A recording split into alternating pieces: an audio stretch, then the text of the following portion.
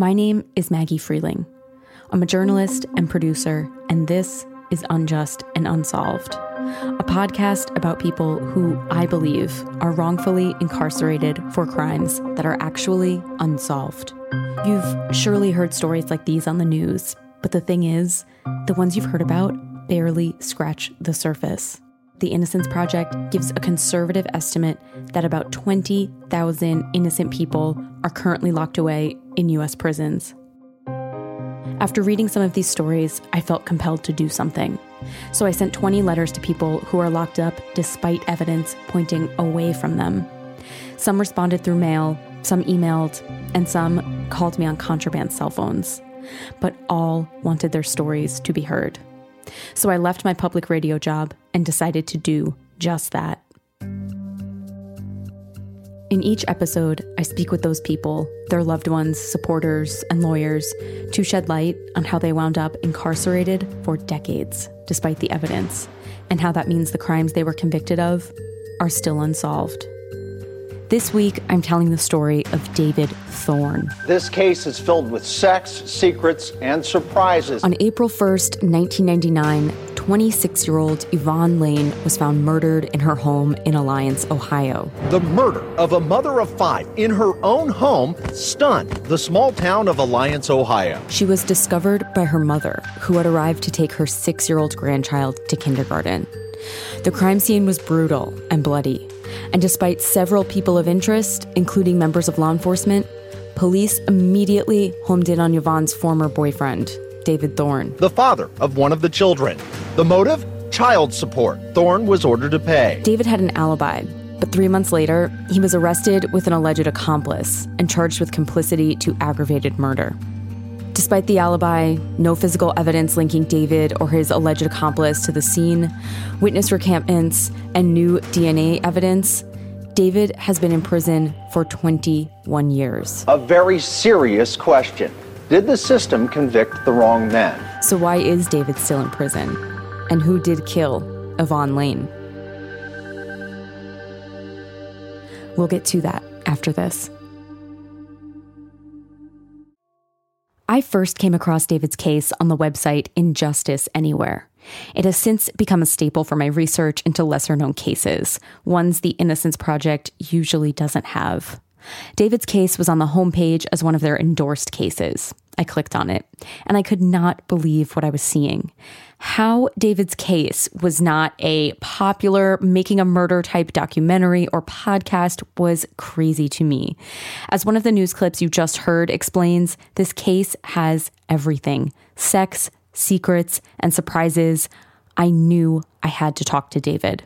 When we first spoke, it was back in February.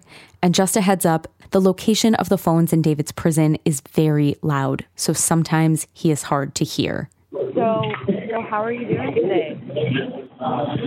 Not too bad. I was worried at first that we might have a fog count because it looked like it was trying to roll in, but the rain took it out the air. David explained a fog count is when they put everyone on lockdown to make sure prisoners don't escape in the fog when guards can't see the fence. So he was afraid he wouldn't be able to call at our scheduled time. All right. So how long do you have? You have 15 minutes? Yeah, I have 15 minutes and then I can call back. After the fog count, we pretty much got right to it. Not as much get to know each other as usual. We did that in later calls. David's case is so wild and convoluted. We both really wanted to get to the facts because I had a ton of questions. Warning, this case is even more complicated than others in this series. And this time around, I didn't have a lawyer I could talk to help me parse through things because David doesn't have a lawyer anymore. He ran out of money in all of his first appeals. When I first spoke to David, he said his case is, quote, dead in the water. Almost half of his life in prison, and there seems to be no hope left. He needs a lawyer and an investigator to take his case pro bono if he has any chance of getting out. And that's proven difficult to find. David Thorn was born in Cleveland, Ohio in 1972. Growing up, he said he was a happy kid, but as he got older, he realized his home wasn't what he called, quote, normal. His dad was in the military, he was a Marine and completed several tours. But after getting out, David says civilian life just didn't suit him, so he re-enlisted. David said he later died by suicide, though for many years, David says his family told him he died in a car accident. David's mom was in a bad relationship, and it forced David to go live with his grandparents when he was 6, who eventually raised him. And so from there, he said things were more usual. I guess it would be, I would assume that you would kind of consider it kind of boring. I didn't really do much. Worked, kicked it with a couple of the friends that I had, and we had a pond. I used to fish, hunt. Before his arrest, David worked making decals for restored cars, things like lightning bolts or little stickers with warning signs. He was doing pretty well for himself, and everything was on the right track. And then he got a surprise. David's former girlfriend, Yvonne Lane, reached out to him. They were not together anymore. David and Yvonne dated from 1995 to early 1996. And a few months after the breakup, she called with some news. She was pregnant. David says Yvonne often told boyfriends she was pregnant, so he says he didn't believe her at first. He was seeing someone, but did offer to help get her to doctor's appointments. And so months go by before he hears from her again. And then the baby is born, and she calls him. Actually, she called me saying that the Children's Services was going to be getting in contact. She wanted David to take a DNA paternity test, but he knew the answer to the test before the blood was even drawn. I went over, I met her, I met him, and to be honest, upon seeing him, there was no reason to even have the DNA. From the moment he saw his son, Brandon, he knew he was his. I mean, he was mini-me. If you seen him at that time, that was me at the same age. David did take a paternity test just to be sure, and as expected, Brandon was his. And with this new responsibility of fatherhood, Yvonne wanted David to pay child support, which he says he had no problem doing. He wanted to support his son and be a good dad. At this point, David was 24 and ready for the responsibility. He had the job, the stability, and was looking forward to raising Brandon. According to court records, David and Yvonne worked out an agreeable visitation schedule, and he and Brandon started to get to know each other. Can you tell me about that bond you guys had? Yeah, it was actually pretty instantaneous because, I mean, as soon as I saw him, I recognized myself. You know, he was a little shy at first, but I'm a fairly outgoing person, so I didn't really let him just look at me. I just picked him up and kind of went from there. About 2 years later, by the time David was 26, he was taking Brandon on all kinds of adventures. To fish in his pond and hiking to show him wild animals. Brandon loved animals. David said because of this, Brandon also loved coming to his house because David raised exotic animals, including a baby cougar named Harley. David joked about how the guys inside call him the original Tiger King. From all accounts, David and Brandon's mother, Yvonne, had a good relationship, even if they were broken up and seeing other people.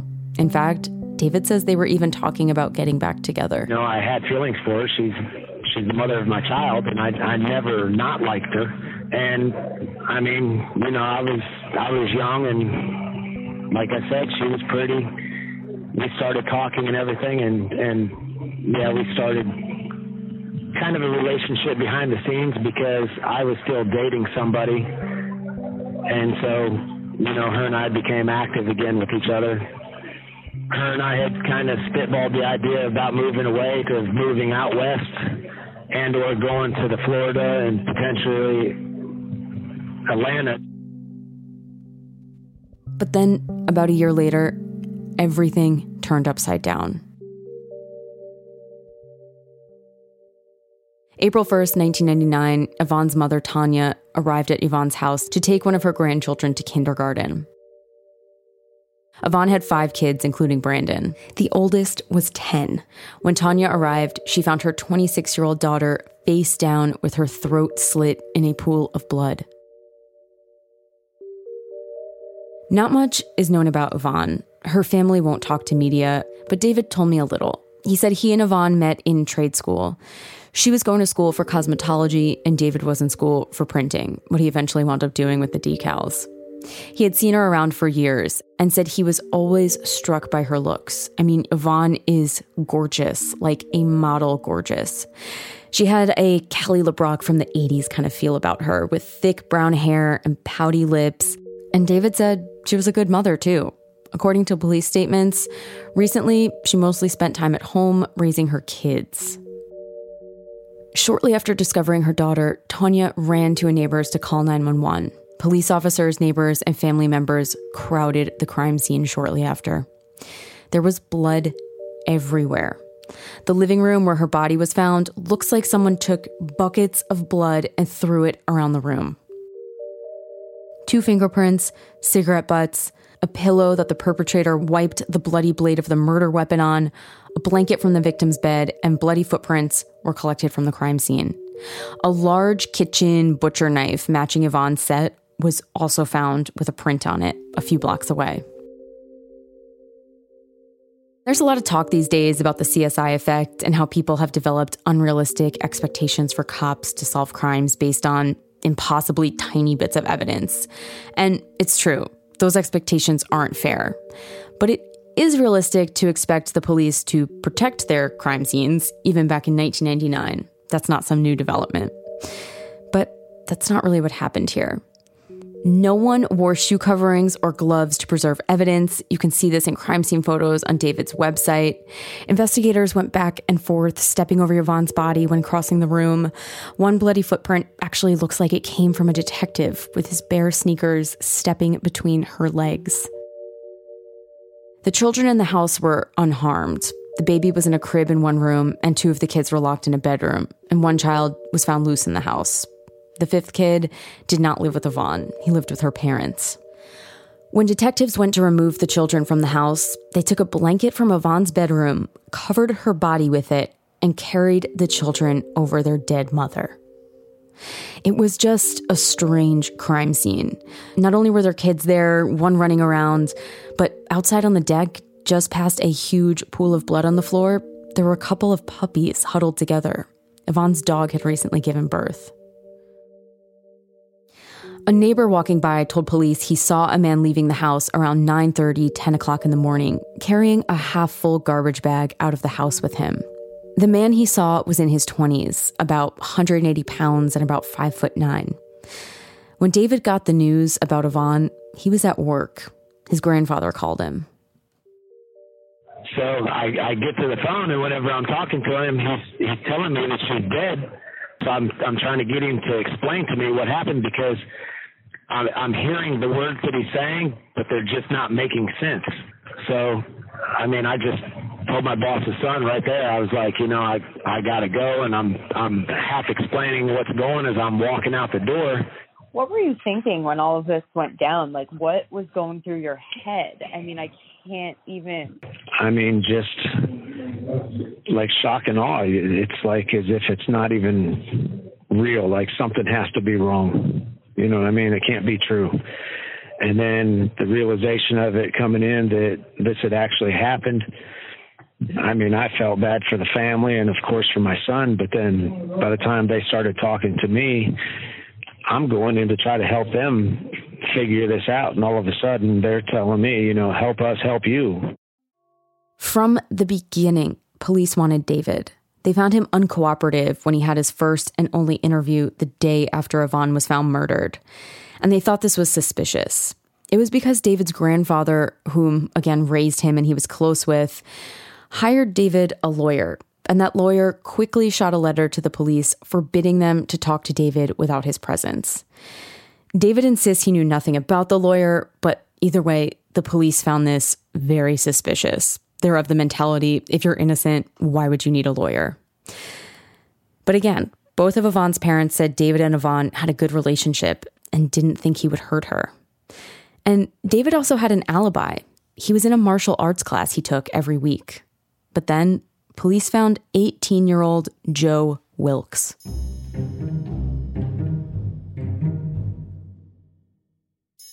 Did you guys know each other well? Yeah, no. I mean, I knew him, and I knew him for quite a while. I met him at parties, through some mutual friends and everything. And he lived approximately 1.25 miles away from me. I'd see him. This call is originating from an Ohio correctional facility and may be recorded and monitored. I'm driving into town. I'd see him walking, so I'd pick him up. I'd take him in to town. I've taken him to work, and he walked from his house to my house in the winter, and he was sleeping in my car outside because his mom had kicked him out. So I'd let him in. He'd sleep on the couch. So, I mean, it was just, he was a young kid that didn't really have many friends. You know, he was kind of the underdog, for the lack of a better word. And that's how him and I started to get cool. The prosecutor said that David hired Joe to kill Yvonne, and Joe confessed. He said David gave him $300 to kill her. And without physical evidence like fingerprints or DNA linking David and Joe to the scene, the prosecution's whole case hinged on Joe's confession. The jury believed him. After only 3 hours of deliberation, David was convicted on January 25th, 2000. He was sentenced to life without the possibility of parole. And this is where he's been for 21 years of his life. But he's not alone.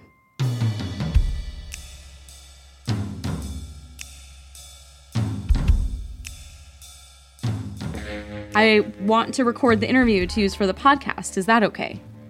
Okay, I have a bit of a head cold. I hope that doesn't ruin your... You sound wonderful. Not at all.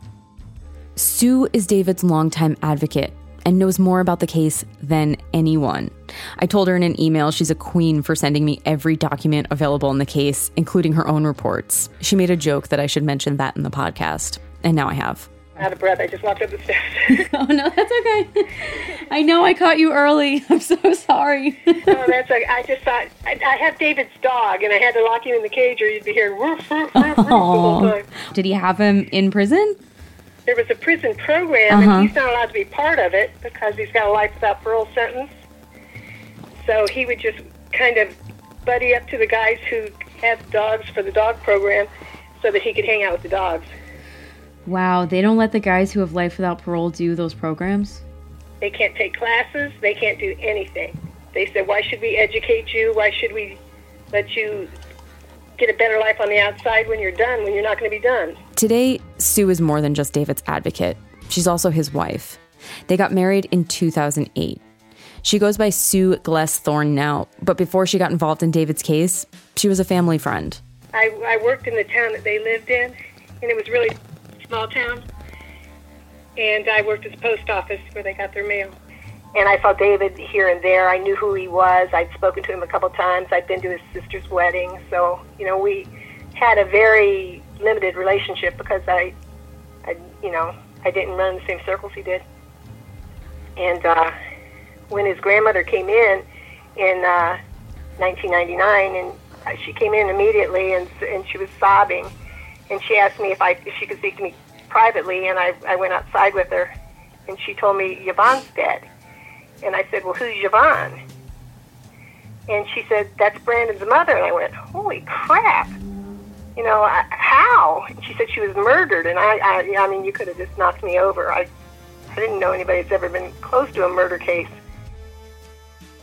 So she said, David's on the way to the police department right now. She told me while she was at the post office. They want to have him give a statement, and he's going down to speak. And she said, my husband wants him to have a lawyer with him, but he said he doesn't need a lawyer because he didn't do anything. And so this is where the case against David starts to unfold. Yvonne had children with other men, but remember, David was recently contacted about Brandon and paying child support. So the likely go-to suspect would be an ex, especially one who needs to pay child support. But David said he was happy to pay, and he even had the money for it. Remember, David's father died in the military? When that happened, David got his life insurance money. $135,000 was in an investment account. Sue says money was not an issue for David. David was renting his grandparents' basement and said that he was actually looking to buy their extra home off of them. At the time, he says he was making about $14 an hour at his decal job, which in 1999 was pretty good money. That's around $22 today. And since he worked on cars, he also went to swap meets and sold expensive parts for cash.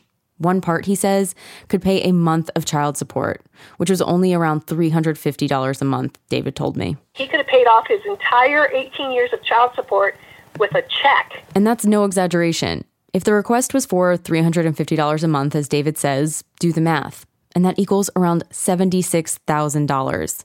David had almost double that in his investment account. And the police also talked to David's grandfather. You know, they'd ask questions like, did David have money problems or something like that? They asked the grandfather. Well, the grandfather is all about preserving your wealth. He knew good and well that David had $135,000 in that investment account, but he told the police he was broke because he didn't want them to take his money. So that's where they got that he didn't want to pay child support because he didn't have any money. Now, I'm sure David's grandfather was trying to help him, but wow, did that backfire. Now the police had motive. But remember, David had his alibi. They couldn't put David there because David was taking a martial arts class that night, like 3-4 counties away. And he did it every single Wednesday night. He had been for a couple months. And they knew where he was. He had a lion cub with him that night.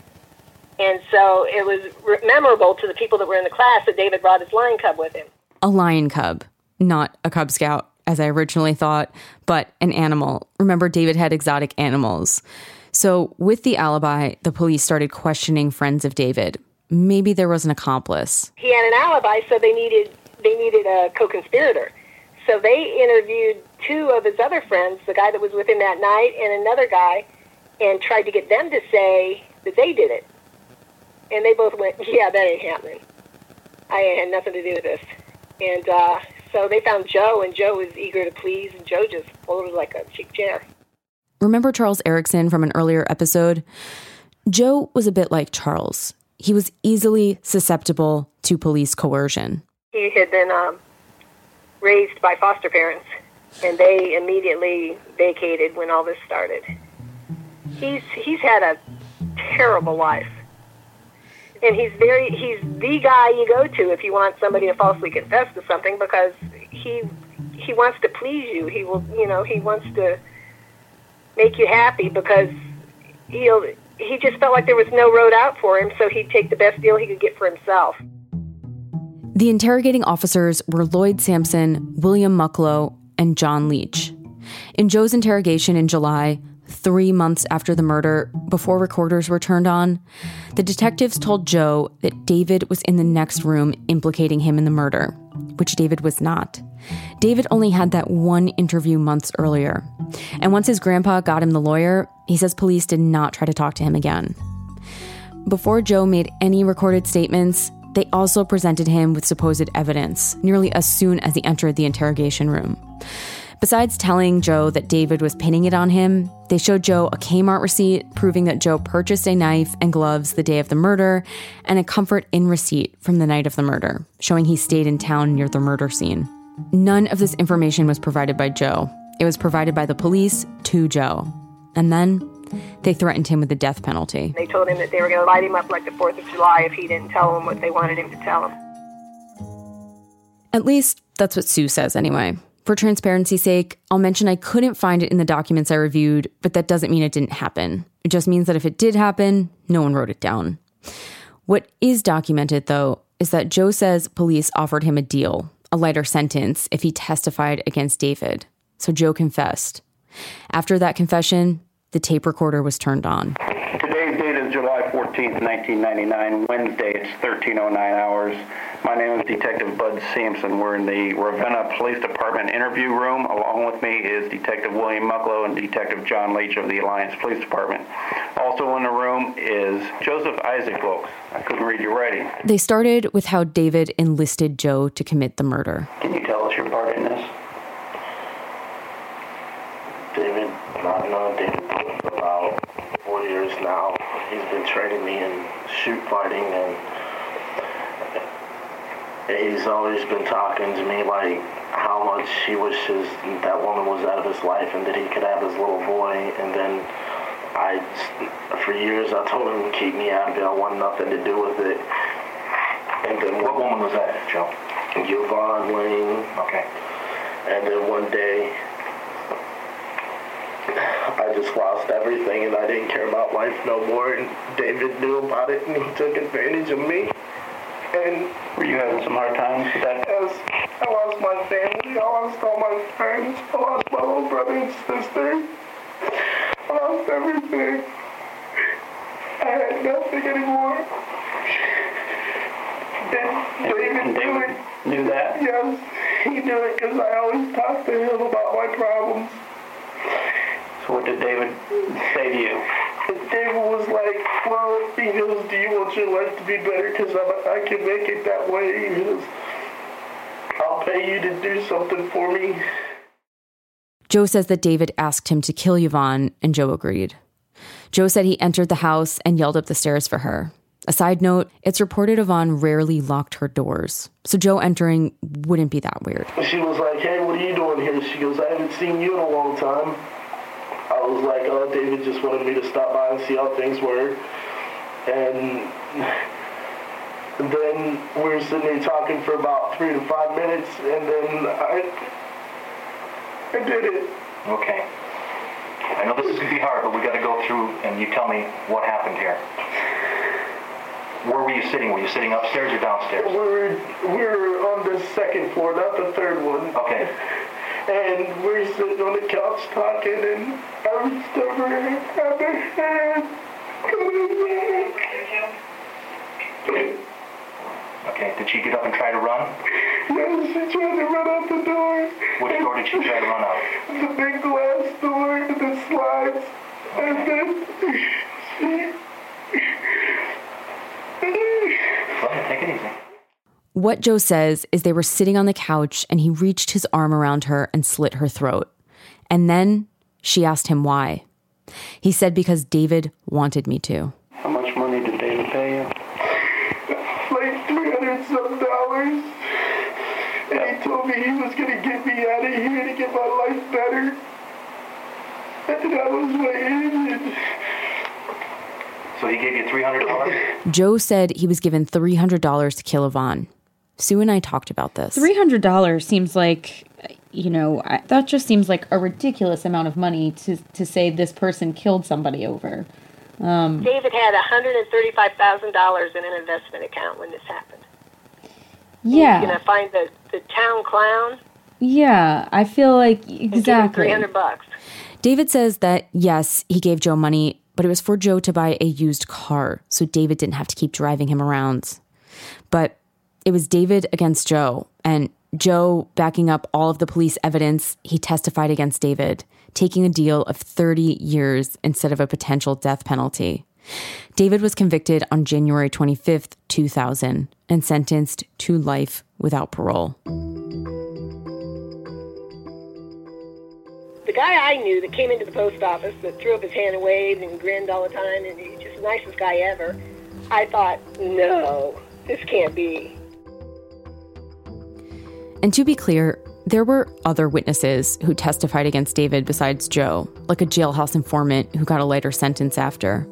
And if you remember from the Jamie Snow case, people who know about wrongful convictions know that plenty of prisoners will say what a prosecutor wants them to say if it means getting out early.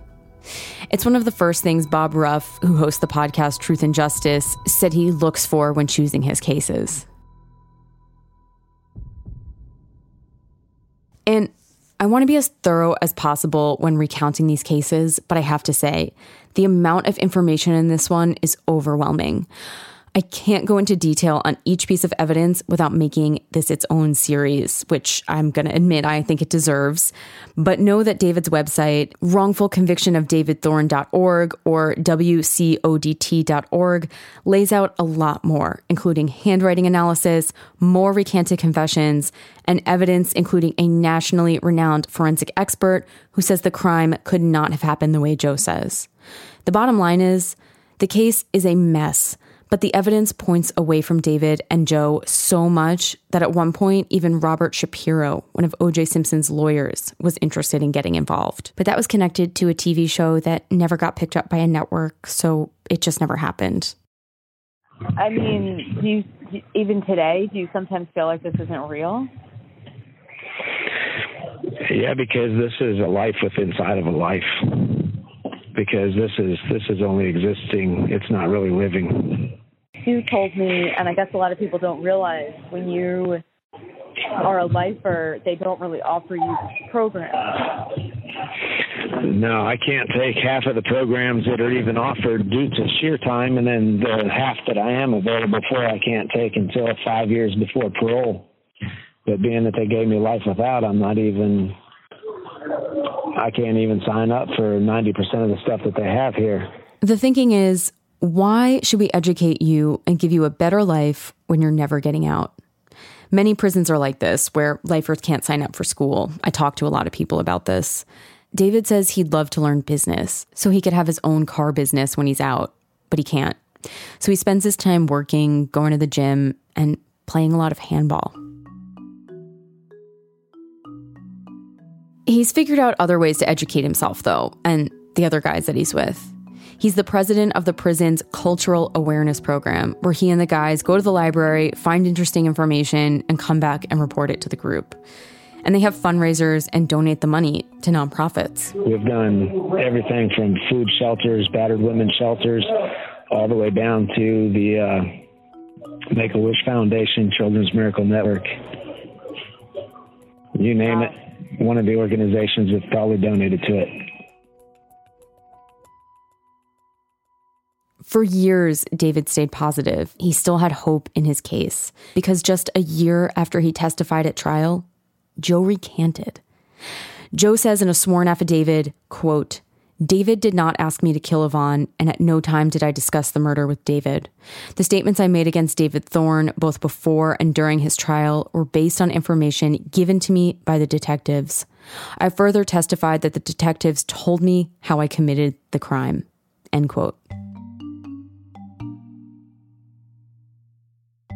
So let's break down the supposed evidence the police had, since that's really all that's left without Joe's confession.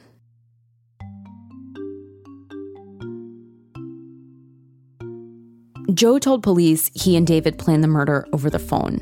Joe had called David over a dozen times a week before the murder.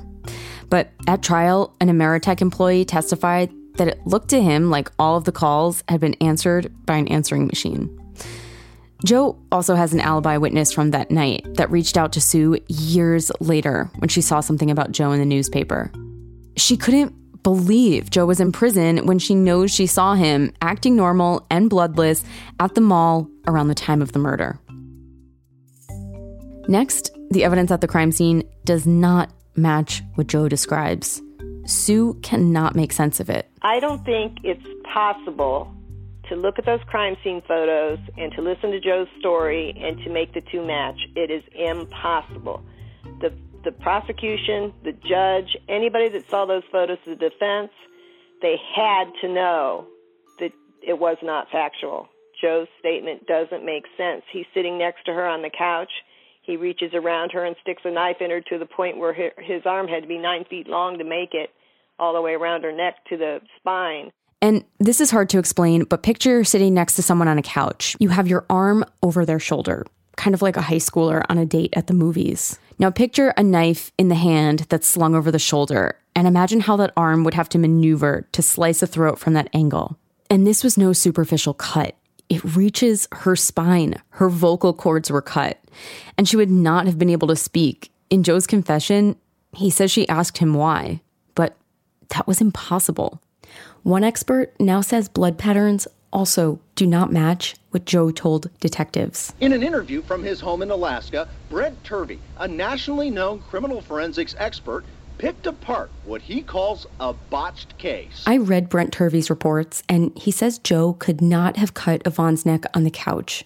For one, where Joe was sitting is covered in blood, Sue recalls. Unless the blood transferred through his entire body, there is no way anybody was sitting in that spot. And this is what Turvey told Channel 5 News he believes happened and how the blood got on the couch. He says Yvonne was standing at the glass doors facing the puppies outside. The killer struck while the victim was standing here by the sliding glass doors, slicing from behind. She begins to spurt blood, pumping blood violently out of her neck. The killer supported the victim on the way down, then pulled her across the floor. And there's drag and smear marks in the blood. She's being assisted from the sliding glass door area to the area between the couch and the television. During the time, blood was spraying everywhere. Even in Joe's version of events, he would have been covered in blood. But when the clothes he says he was wearing that night were recovered, there was not a drop of blood on them. There was something else that was odd about Joe's confession. He never mentioned the puppies. Remember how Yvonne's dog had recently given birth and the puppies were on her deck? That deck was right off the living room where Yvonne was killed. All that separated the crime scene from the puppies was a glass patio door smeared with blood. If Joe had sat with Yvonne on the couch for 3 to 5 minutes, as he told police, how could he have missed the puppies? Also, remember the receipts mentioned earlier, the ones from Kmart and the Comfort Inn that the police showed Joe? The validity of both receipts is in question. The signature on the receipts seems to be forged, and these receipts are huge because this is the purchase of the supposed murder weapon, linking Joe to the weapon that they found. So let's say those receipts are fake as well. Joe did purchase a knife like the one police say he killed Yvonne with, but it was a month after the murder in May. And when a small pocket knife matching the description on the Kmart receipt was found and labeled as the murder weapon, it was only found after the police knew Joe did purchase a knife. Experts found no blood on the supposed murder weapon.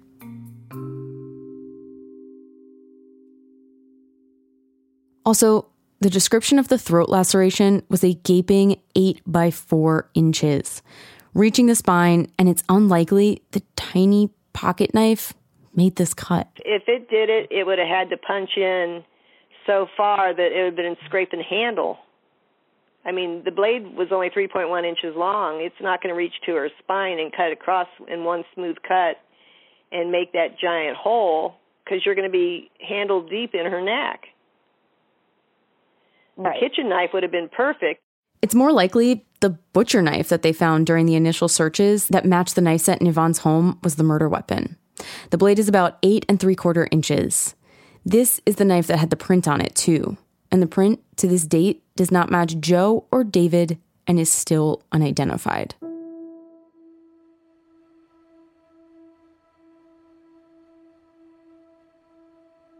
At trial, David's lawyer did not present a qualified expert to rebut state's evidence. In fact, even at the time, David felt like his counsel was inadequate. He says that he often smelled alcohol on defense attorney Jeffrey Haupt, and Haupt would often show up in the same clothes he had on the day before, as if he slept in them. Years after David's case, Haupt died outside of his home from hypothermia due to or as a consequence of acute alcohol intoxication. Again, there's a ton more evidence pointing away from Joe and David, including crime scene photos, all on David's website. So, if David Thorne and Joe Wilkes didn't kill Yvonne Lane, who did?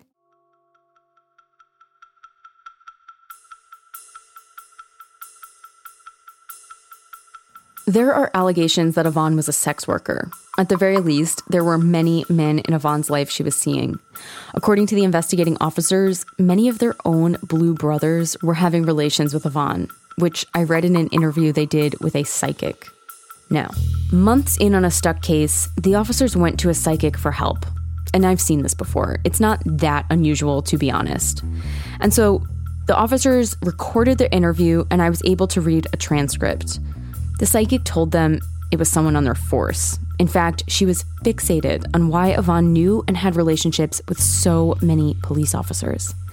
The psychic believed Yvonne, quote, stepped on some toes and got involved in something big, like a cover-up.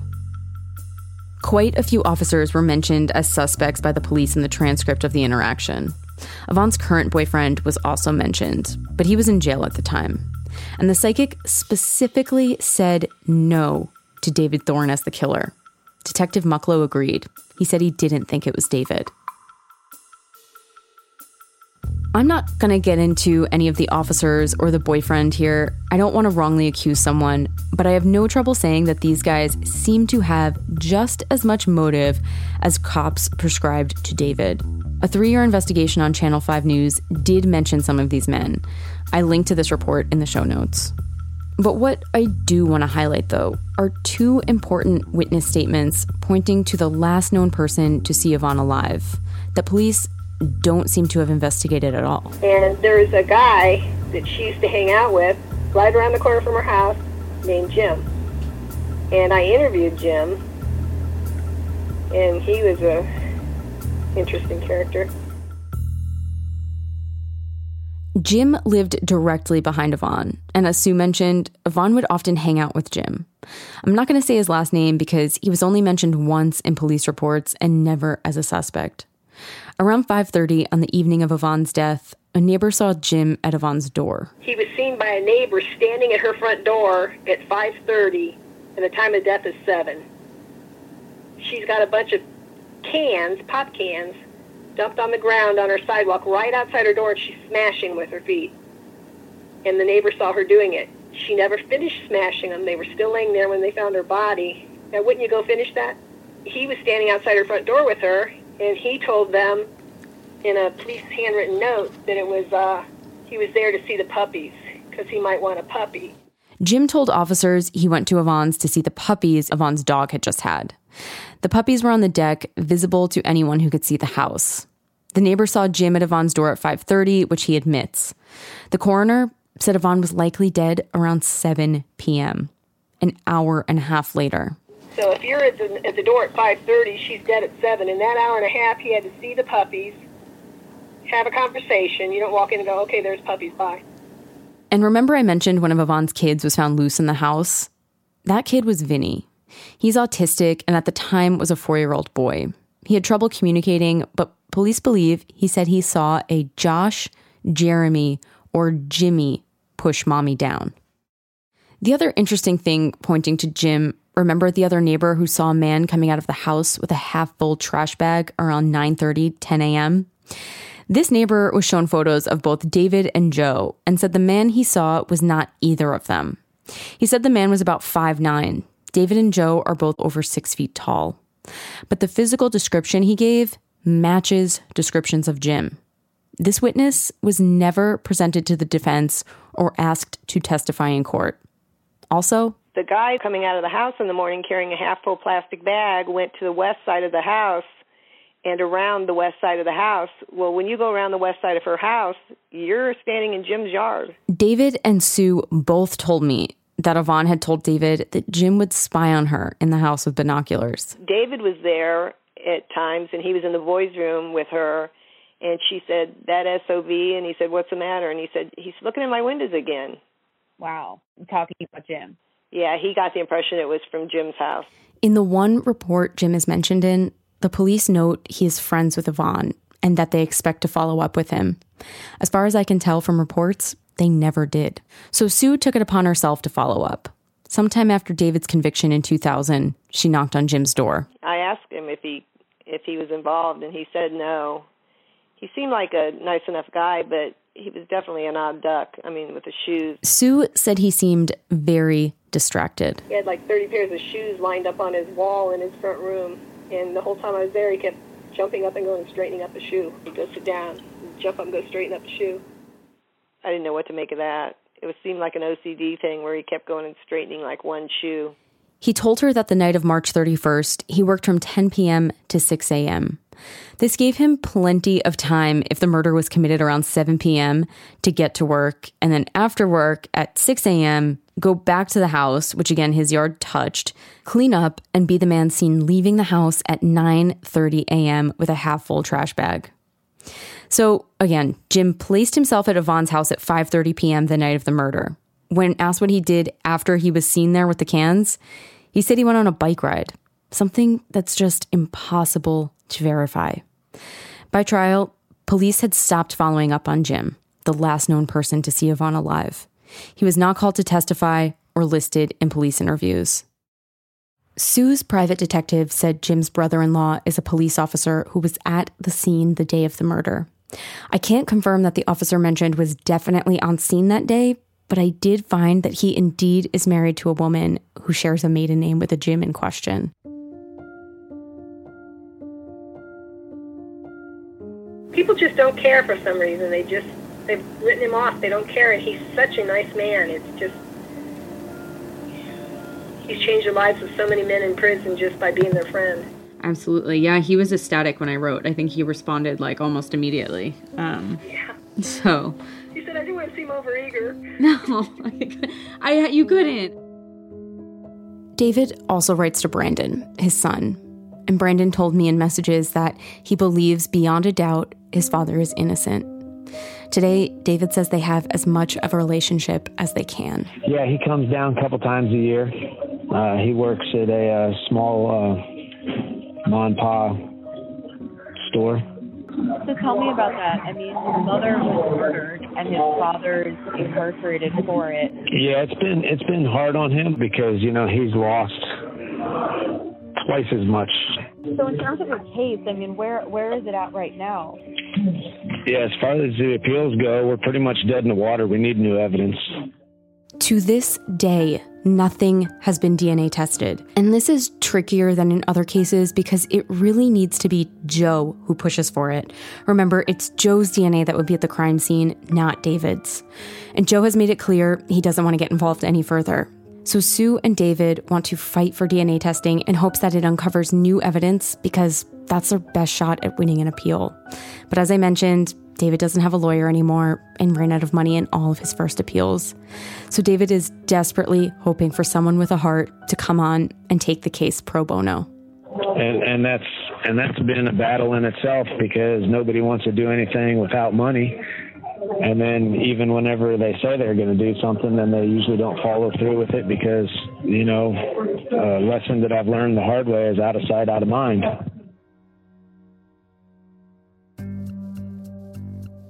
If you want to help David, go to wcodt.org or the wrongfulconvictionofdavidthorn.org, where you can find a fundraiser to help raise money for a legal team and other ways to help. Again, David does not have a legal team, and that is pretty important to securing his release. If you want to support the work I'm doing, please rate and review and share this show. It takes 2 seconds and the payoff is huge. The more people who hear and share, the more reviews, the more attention, and the more likely word about these wrongful convictions will reach the right people. Unjust and Unsolved is produced and reported by me, Maggie Freeling, with editorial consulting from Amber Hunt. For more information and resources, go to unjustandunsolved.com. You can find Unjust and Unsolved on Twitter and Instagram at Unjust Unsolved, and join the discussion on Facebook at Unjust and Unsolved Podcast Discussion Group. Unjust and Unsolved is a production of the Obsessed Network. You can find all their shows at obsessednetwork.com.